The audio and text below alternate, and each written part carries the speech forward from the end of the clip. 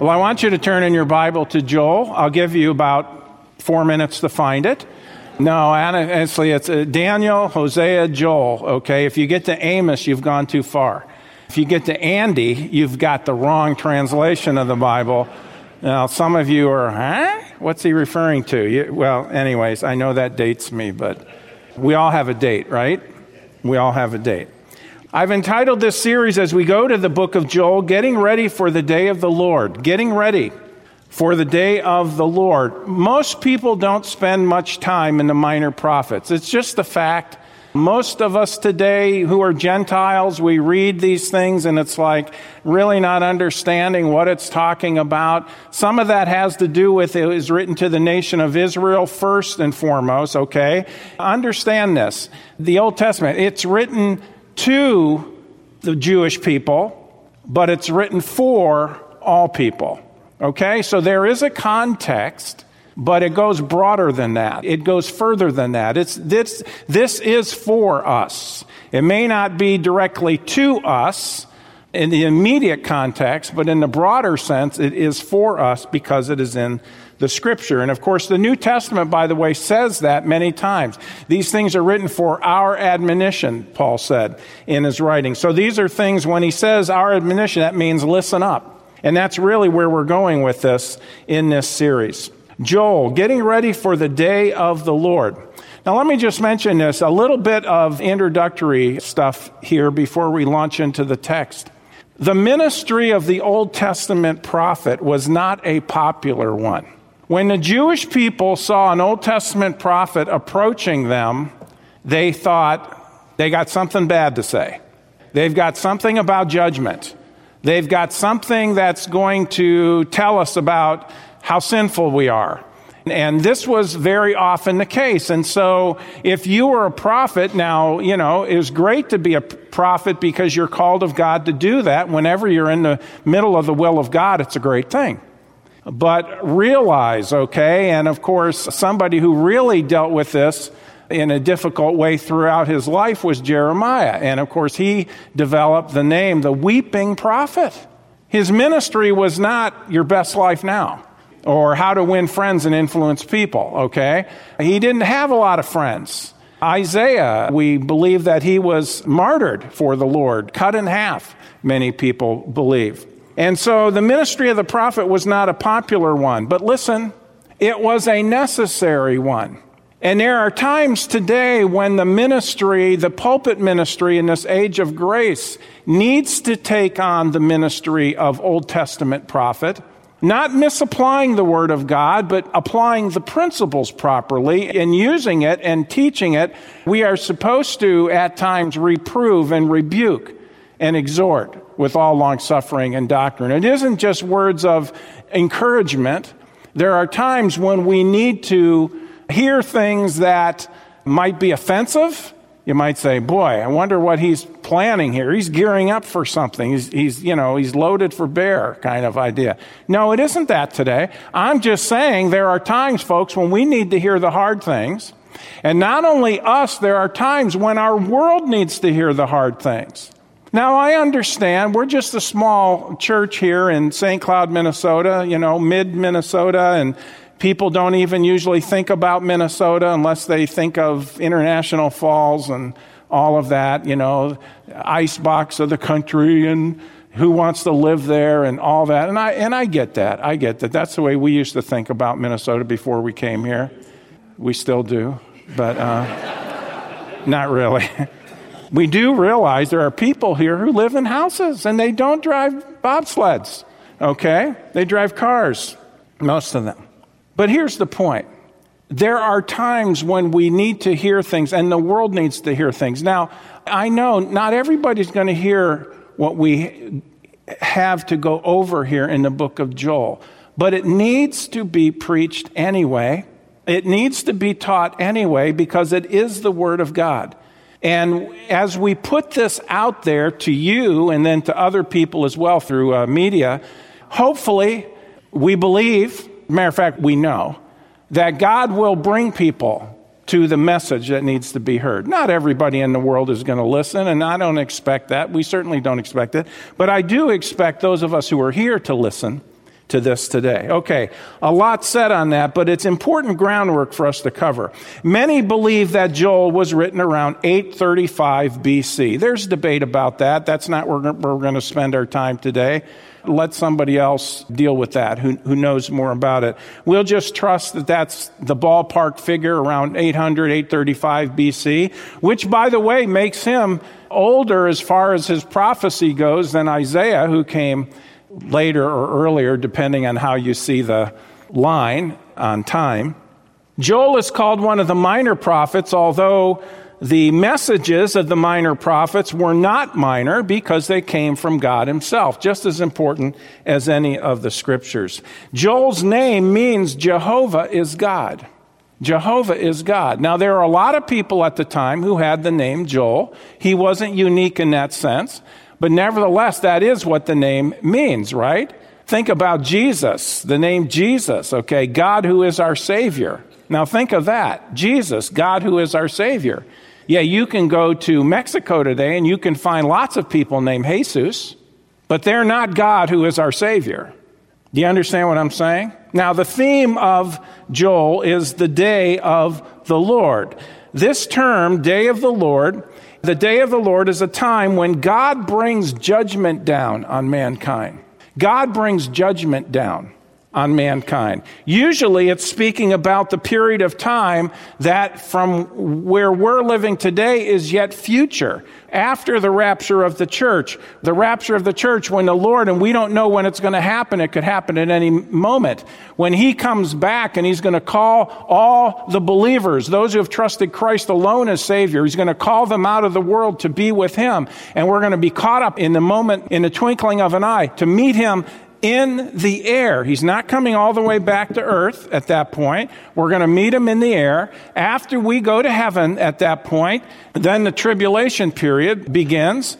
And one of the titles of that 7-year tribulation is the day of the Lord. Now, it's longer than that. It goes actually through the kingdom age to the end of time, to the great white throne, that point.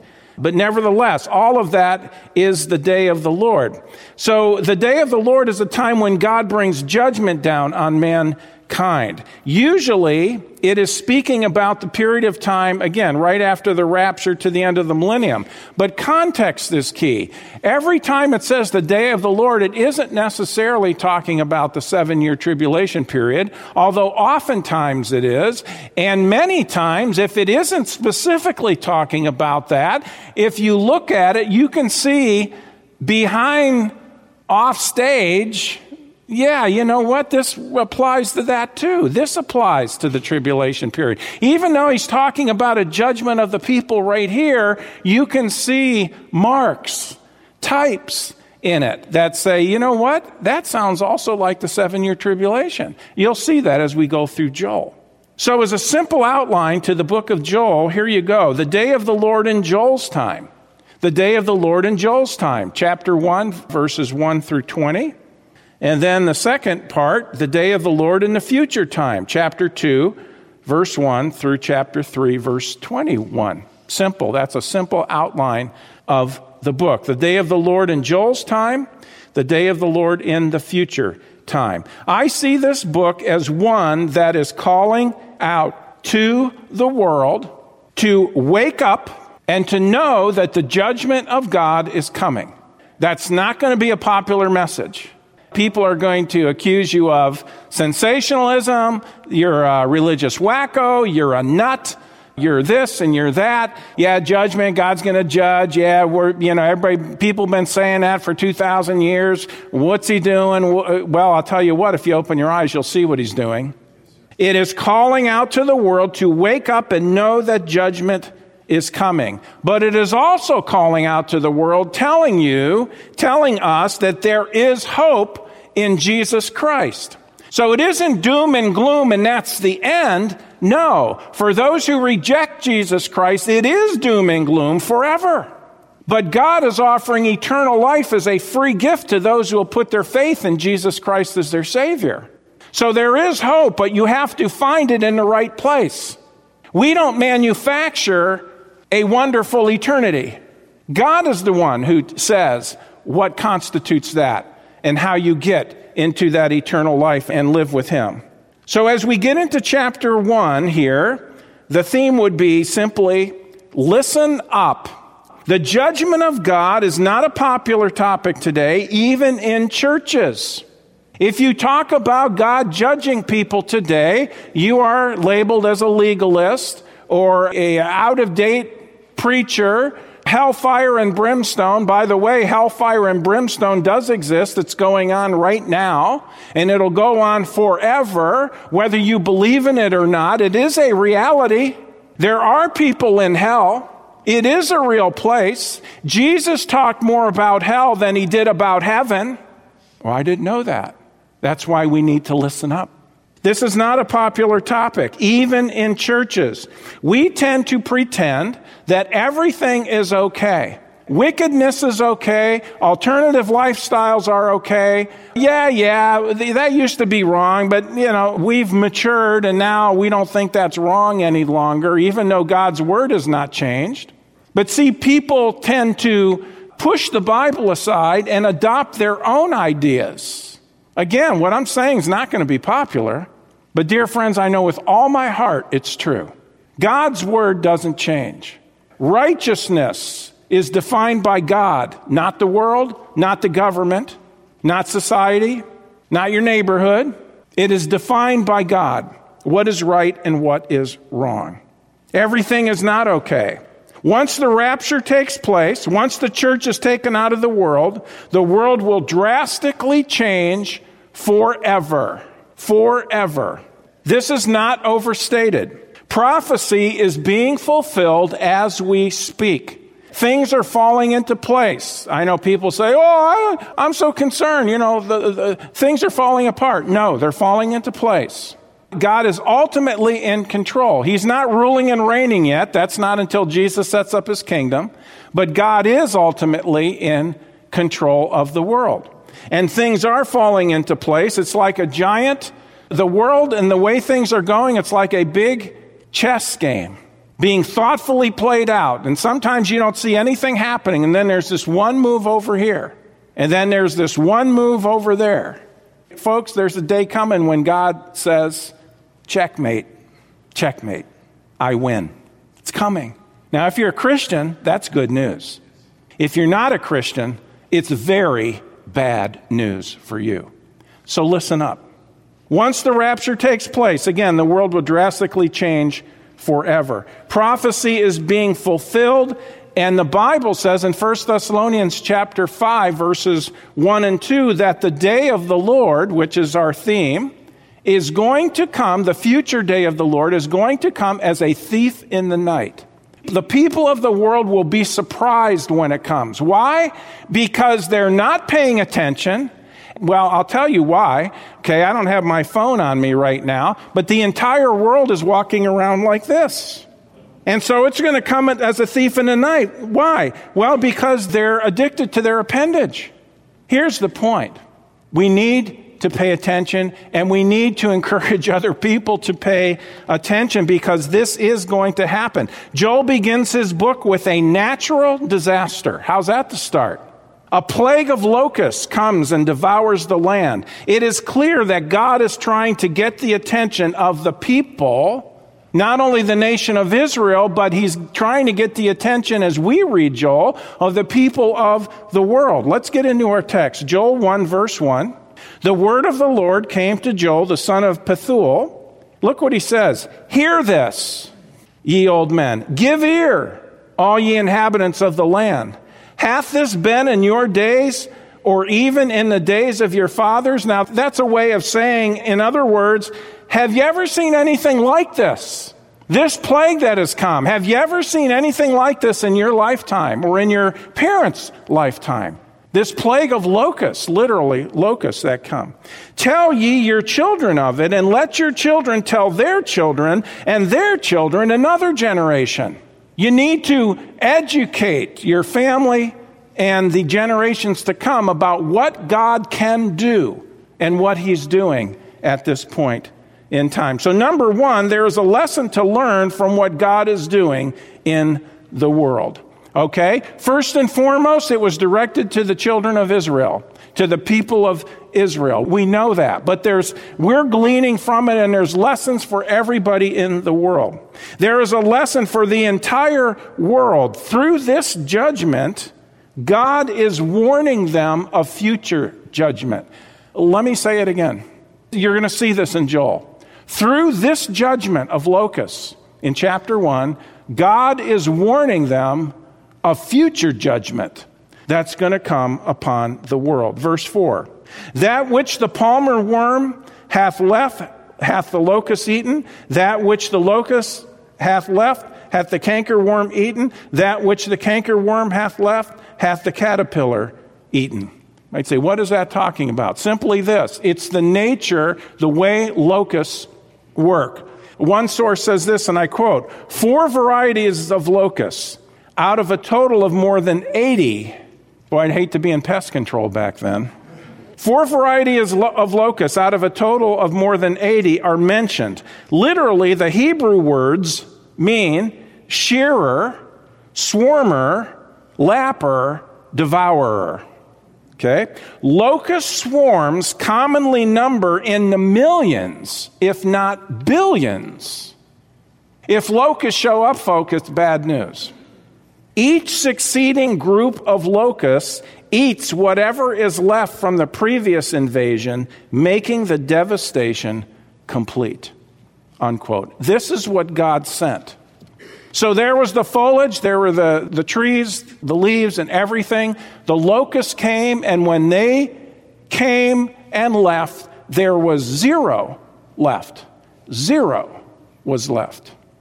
This leads us to our second point, and this is very, very important. The plague of locusts was from the hand of God. Now, this is not going to be popular, but it needs to be said. Understand that what is going on in the world today, as I speak, is God at work. That doesn't sit well with some Christians. As a matter of fact, it may sit better with some lost people than some Christians. Here's the truth, though. He either allows it to run its course or he causes it to happen. And we never know which is the case. He created the world, and all of the creation will answer to him someday. He is the sovereign of the universe. What he says, go. His will prevail. Through the rebellion of man, through the law of sowing and reaping, and through direct intervention by God, he is trying to get people's attention so that they will listen to him and turn to him in faith, trusting Christ as Savior. Why? Because, folks, what is coming in the future is horrific. It's horrific. This is not sensationalism. If you believe the Bible, you need to believe what I'm telling you, because it's true. You notice in verse 2, the words, hear this. Look further in. Give ear. What is going on? It is clear that God can send, and that's what he did. Listen, it is clear that God can send plagues and disasters to the masses to wake up people so that they will turn to him in faith.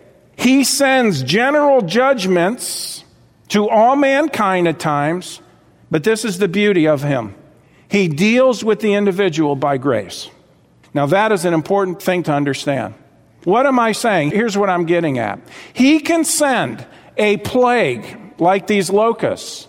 By the way, he can send it anytime, anywhere, to any extent that he wants, because he's God. Okay? Now the world, and even some Christians will say, I don't like that.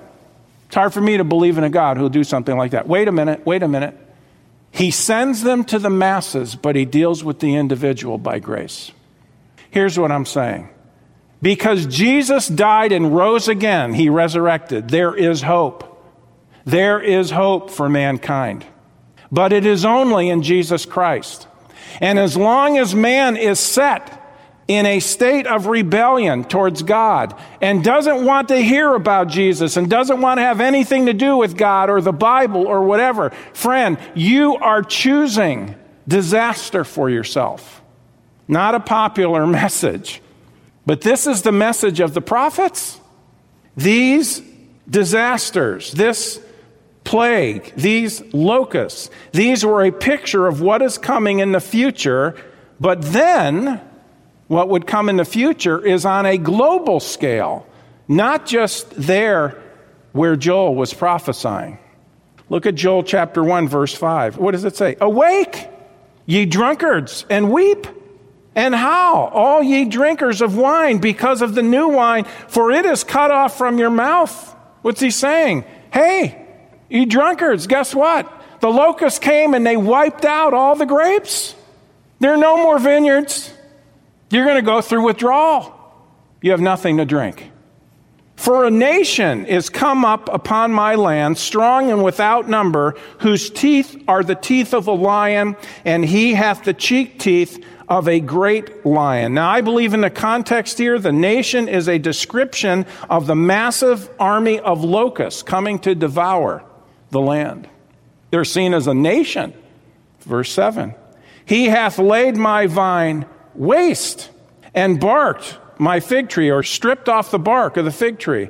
He hath made it clean and bare. Who is this? This nation that would come up, this one, okay? And this is what the locust did. He hath made clean bare, and cast it away. The branches thereof are made white. Lament like a virgin girded with sackcloth for the husband of her youth. Which leads us to our third point, and it is this, folks. This is a call to wake up.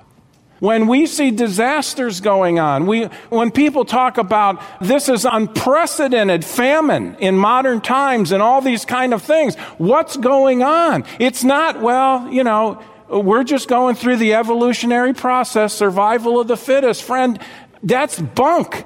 That's baloney. Listen, God is working. Now, yes, I understand some things happen because of man's poor decisions in the sense of, well, you know what? Yeah, you don't have this and you don't have that because you wrecked everything, and so you're doing without. That's an issue of sowing and reaping. But what I'm getting at, and what Joel is getting at here, there are times when it is a divine judgment of God on the world to wake them up, to tighten the screws, to twist their arm. And say, are you listening yet? Are you listening yet? Are you listening yet? You might say, I don't think that's the God of the Bible. It is the God of the Bible. Read your Bible. Read your Bible. God can do that. Why? Why would God do such a thing? You might say, does he ever inflict pain or this or that? If he does, it's always for a bigger purpose, a good purpose, a wonderful purpose. Listen, if through sending judgments, through sending pestilence and war and famine, as by the way, he's doing that today, he's allowing that to come, he's bringing some of it on the world. If that will wake people up to where they'll say, you know what, I've got to find out about Jesus Christ. I've got to find out what God says. I've got to find out on how I can get in a right relationship with God. Wouldn't that be better than to just go on living a comfortable life and you die and you end up in hell? Wouldn't it be better for the pressures of life and the difficulties of life and the suffering that people go through? Wouldn't it be better if that leads people to them understanding their need of salvation and then looking for the gospel or God bringing it to them because they're being drawn by the Lord Jesus Christ? If I be lifted up, he said, I'll draw all men unto me. Isn't it true that he's drawing all different ways? Don't you love hearing testimonies, how this person got saved and how that one got saved? These miraculous stories of, there's a person, and we had situations years ago in the church where we were at. There was a girl walking down the street. She looked down and there was this little blue pamphlet. I think it was blue, maybe. Had basically the same information as our Heaven Tract. It was discarded. It was on the curb. Somebody tossed it, threw it away. She picked it up, she read it, she trusted Christ the Savior. Sue and her talked just a couple weeks ago, right? Her name's Sarah. See, friends, you don't know how God is drawing. I can tell you one way he's drawing, though, is through suffering. One way he's drawing people to himself is through difficulties in life to get people to wake up. Do you remember how many people all around the world after 9/11 were in church the next couple weeks? Why is that? It shocked them into knowing, you know what? I've got to seek out God here. This is the message. Did you know even the 7-year tribulation period, which is yet future as we speak, even that, in a sense, in light of eternity and what hell is going to be like, it is an act of mercy by God to put people through that? Why? Because the Bible says untold numbers are going to turn to Christ and put their faith in Jesus Christ during the tribulation period. Those people wouldn't do it if the tribulation period didn't come. Do you understand what I'm saying? I hope I'm communicating today. I thought God loves us. He does. He loves us. He loves us enough to warn us of the impending judgment. This is a call to wake up. They needed to change their thinking and trust in Him. By the way, that's what repentance is. The word repentance means to have a change in your thinking, to change your mind, to have another mind. I love when the parable of the prodigal son, and there he was, eating with the pigs. And I love the phrase, oh no, it's not the same Greek word as repent. That's behind the word repent. I get that. But the principle is there. It says, and he came to himself. He came to himself. People need to wake up.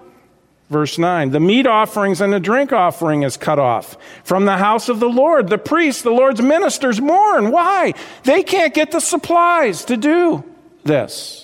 The field is wasted, the land mourneth, for the corn is wasted. The new wine is dried up, the oil languisheth. Be ashamed, O ye husbandmen. Howl, O ye vine dressers, for the wheat and for the barley, because the harvest of the field is perished. The vine is dried up, the fig tree languisheth, the pomegranate tree, the palm tree also, the apple tree. Even all the trees of the field are withered, because joy is withered away from the sons of men. Why is joy withered away? Because they were under the judgment of God. That's why.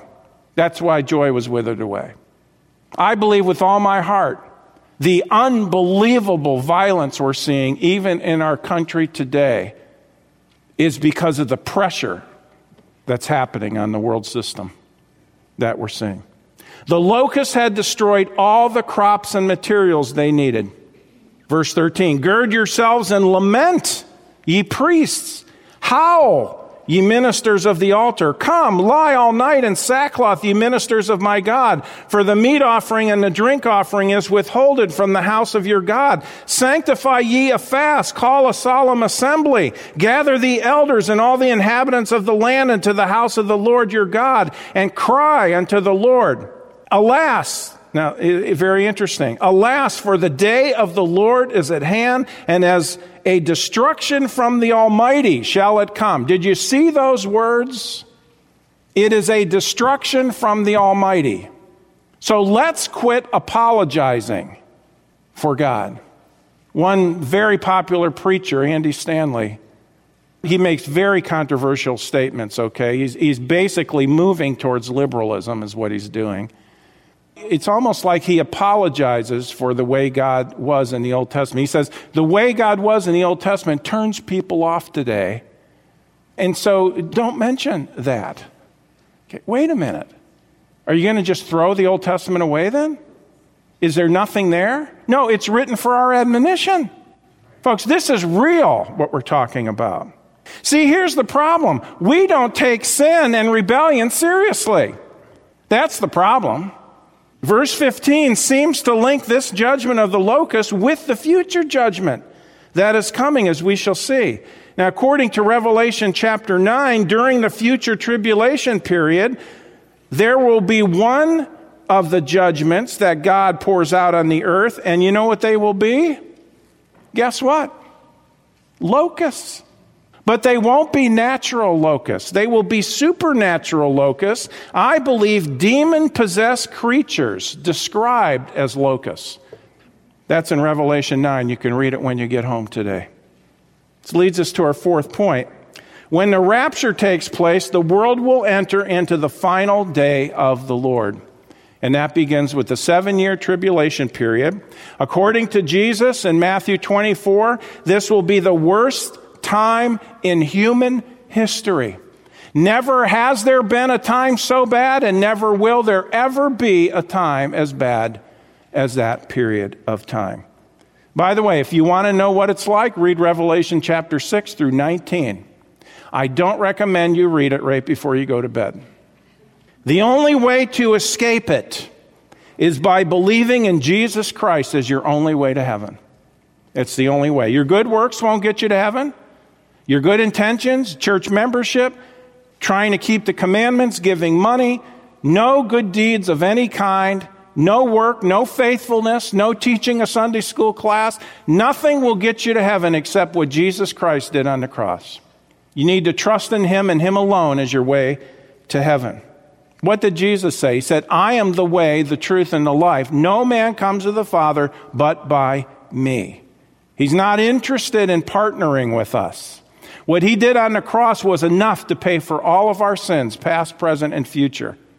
And when you trust in Him, He gives you as a gift eternal life. If you don't, you will go through this 7-year period of judgment.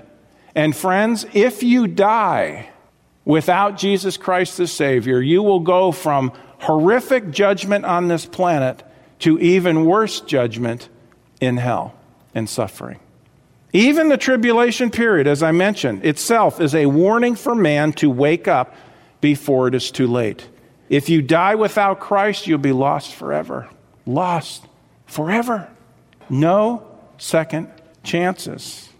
Now, we are seeing some of the same events that are going to be going on during the tribulation period. We're seeing the birth pangs of that period in the days in which we live. These will be devastating realities during the tribulation period, but on a global scale, it will be far worse in the future. Hold your place. Turn with me over to Luke 21. So the message today is a simple one. Bad news for those without Christ. But guess what? For those who've trusted Christ as Savior, it's always good news, isn't it? Because it's one day closer to when we see Jesus and go home to be with Him. We pray for the rapture every night. We pray, Lord, please come back. Lord, we love you. We want to see you face to face. Please come back. Isn't that, people do, isn't that escapism? You're going to want to escape, buddy. You're going to want to escape from what's coming. Believe me. Yeah, you know what? You call it what you want. It's salvation. Salvation is deliverance from trouble. I guess that's escapism, isn't it? Sounds good to me. Okay, I'm an escapist. I'm going to escape forever from this earth. I'm going to go to be with the Lord. Luke 21, verse 10. This is Luke's version of the Olivet Discourse. You find a parallel in Matthew 24, and there's one in Mark. But Luke 21:10. Then said he unto them, Nation shall rise against nation, kingdom against kingdom. It's going to be a time of unprecedented war during this tribulation period. Great earthquakes in diverse places. Why would anybody want to live in California, by the way? Anyways, let's keep reading. Great earthquakes shall be in diverse places, and famines. There is so much famine in the world today. Pestilences, diseases with no cure, fearful sights, and great signs shall there be from heaven. This is during the 7-year tribulation, the day of the Lord, which is yet future as I speak. This is coming. That's just a very small sample of what's coming. See, the key is that we wake up and we say, you know what? I need a Savior. I don't want to go through that. I want to go to heaven. I want to know I'm going to heaven. That's why God brings these things on because, folks, eternity is more important than anything we're going through now. It's forever. And we can have eternal bliss and joy, or we can have eternal torment. And it's simply a matter of what or who have you trusted to get you to heaven. Joel 1, verse 16. Is not the meat cut off before our eyes? Yea, joy and gladness from the house of our God. There it is again. That's the second time that's mentioned. It was mentioned earlier in verse 12 about joy being taken away. When judgment comes, joy exits. Man has no lasting joy because that only comes from the Lord. As long as man is in rebellion towards God, he suffers the results of his sinful decisions. It's not going to change. The land was in turmoil, and the reason the land was in turmoil is because of man's sin. It was a direct judgment of God. Does God do that today? Yes, he does. Why? Because he never said, I'm stopping that. Turn with me to Romans chapter 1. Now, this is written in the, people say, well, you're messed up. Your dispensations are all messed up. God doesn't deal with the world that way anymore. Yes, he does, friend. The issue of dispensationalism is simply, what is God highlighting? What is he spotlighting? Okay, yes, the dispensation of grace in which we're living in today, what is he spotlighting? The grace of God. Was there grace before now? Yes, there was grace in the Old Testament. Noah found what? Grace in the eyes of the Lord. There was grace in the Old Testament. But the spotlight, the emphasis was not on the grace of God like it is today. And the church was an unknown in the Old Testament. Romans 1, verse 18, this is for today. For the wrath of God is revealed from heaven against all ungodliness and unrighteousness of men who hold or suppress the truth in unrighteousness. The wrath of God is either being poured out or is going to be poured out on all those who are trying to hold down the truth of Scripture, trying to keep people from knowing it or believing it. God's wrath is going to come upon them.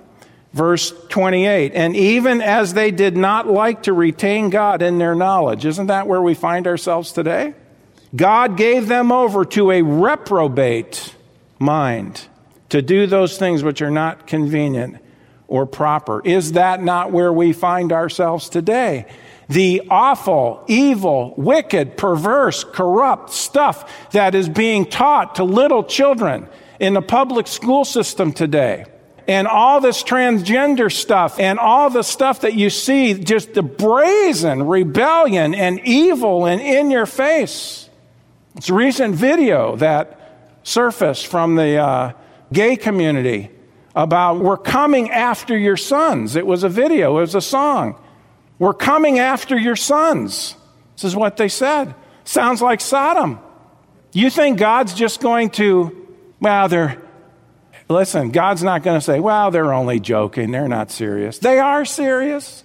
And God is serious. And he says, judgment's coming. We need to wake up. See, here's the truth of it, folks. Man is destroying himself today. And that's why you see such a high level, a fever pitch of people. It's like society's about to explode, right?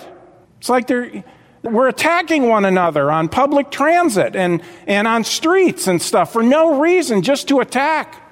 The rebellion towards God is like a forest fire out of control. It is brazen rebellion. Back to Joel chapter 1. It says in verse 17, the seed is rotten under their clods, the garners are laid desolate, the barns are broken down, the corn is withered. How do the beasts groan? Why, they're hungry. The herds and the cattle are perplexed. This is not life as usual. There's nothing to eat. Because they have no pasture. Yea, the flocks of sheep are made desolate. You see, when God starts pouring out judgment, it disrupts everything. Think about when the church is taken out of the world. It's going to disrupt everything. You might say, that's only for a period of time. Yeah, and they'll think they got it under control, and then his judgments start being poured out one after another after another. And the Bible says man will cry out to die, and God won't let them. Verse 19, O Lord, to thee will I cry, for the fire hath devoured the pastures in the wilderness, and the flame hath burned all the trees of the field. The beasts of the field cry also unto thee. The rivers of water are dried up, and the fire hath devoured the pastures of the wilderness. That is a perfect picture of what is coming during the tribulation period. You match that up with the judgments in Revelation. Which leads us to our last point, and it is this. The Lord is the only one who can fix our calamities. The Lord is the only one who can fix our calamities. Luke 9:56 said this, Jesus said it, "For the Son of Man has not come to destroy men's lives, but to save them." You might say, well, why would he bring all these things upon the world and all that? It's causing so much heartache, so much pain. It's because he's got a bigger picture in mind. It's the eternal picture. He's trying to get people to wake up and to see their need of salvation and to put their faith in Jesus Christ, the Savior.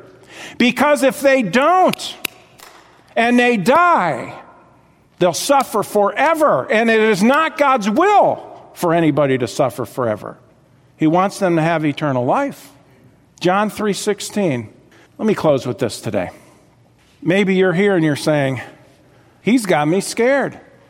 Well, my point wasn't to scare you, but to wake you up. And maybe you're understanding your need of a Savior today. Let me show you how to know for sure you're going to heaven when you die. With an illustration. I love this. Let's pretend this is you and me.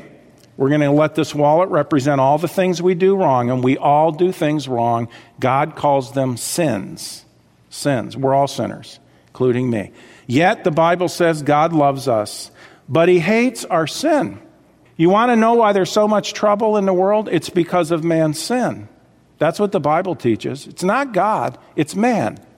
God loves us though he hates our sin. To get to heaven, all of your sin has to be gone. Heaven's a perfect place. You can't get in unless you're perfect. None of us are. Therefore, in this condition, none of us can go to heaven. So what are we going to do? Well, God says he's a God of justice and grace. His justice says your sin's got to be paid for. You did it. You broke my laws. You broke my word. There's a payment, and it's death. You have to be separated from God for all eternity. But God says, I don't want that for you. I want you to be with me for all eternity. And so what he did, friends, because there's nothing we could do to work this sin off. See, good works won't get you to heaven. You might say, I thought they do. No, look up here. For by grace are you saved through faith, and that not of yourselves. It's not of yourselves. It is the gift of God, not of works, lest any man should boast. There's nothing you can do. The only way you can have this sin gone is putting your faith, your trust in Jesus Christ, the Savior. Why? Here's what he did. This hand representing him came to earth, God in the flesh, sinless. He went to the cross, and when he went to the cross, he took all of our sin upon himself. My whole lifetime of sin was put on Jesus when he died there. He paid it all. He said it's finished, paid in full. He died, he was buried, he rose from the grave. And the Bible says if I will believe or trust in him that he made that payment for me, the moment I do, I am given everlasting life. All my sin is forgiven. No sin will be held against me. It's all taken care of. It's all paid. I'd say, well, if you sin, boy, you got to take care of it. Somebody did it for you because he loves you so much. Jesus. He made the payment. He took the penalty. So you don't have to. And when you put your faith in him, he'll give you eternal life, right? For God so loved the world that he gave his only begotten Son, that whosoever believeth in him should not perish, but have everlasting life. Two promises there. You won't perish. If you believe in him, you trust in him, two promises. Number one, you won't perish. That means go to hell. You won't go to hell. Promised by Jesus. You trust in him, you won't go to hell. You'll go to heaven. It's the second one. Eternal life. All by simply trusting him as Savior. If you haven't trusted him as Savior, please do it today. Well, friends, that concludes this edition of Voice of Assurance. Thanks so much for listening, and would you share this ministry with a friend? To contact us or learn more about our ministry, please visit www.northlandchurch.com. Your prayers and support for this ministry are greatly appreciated. Thank you so much, and God bless you.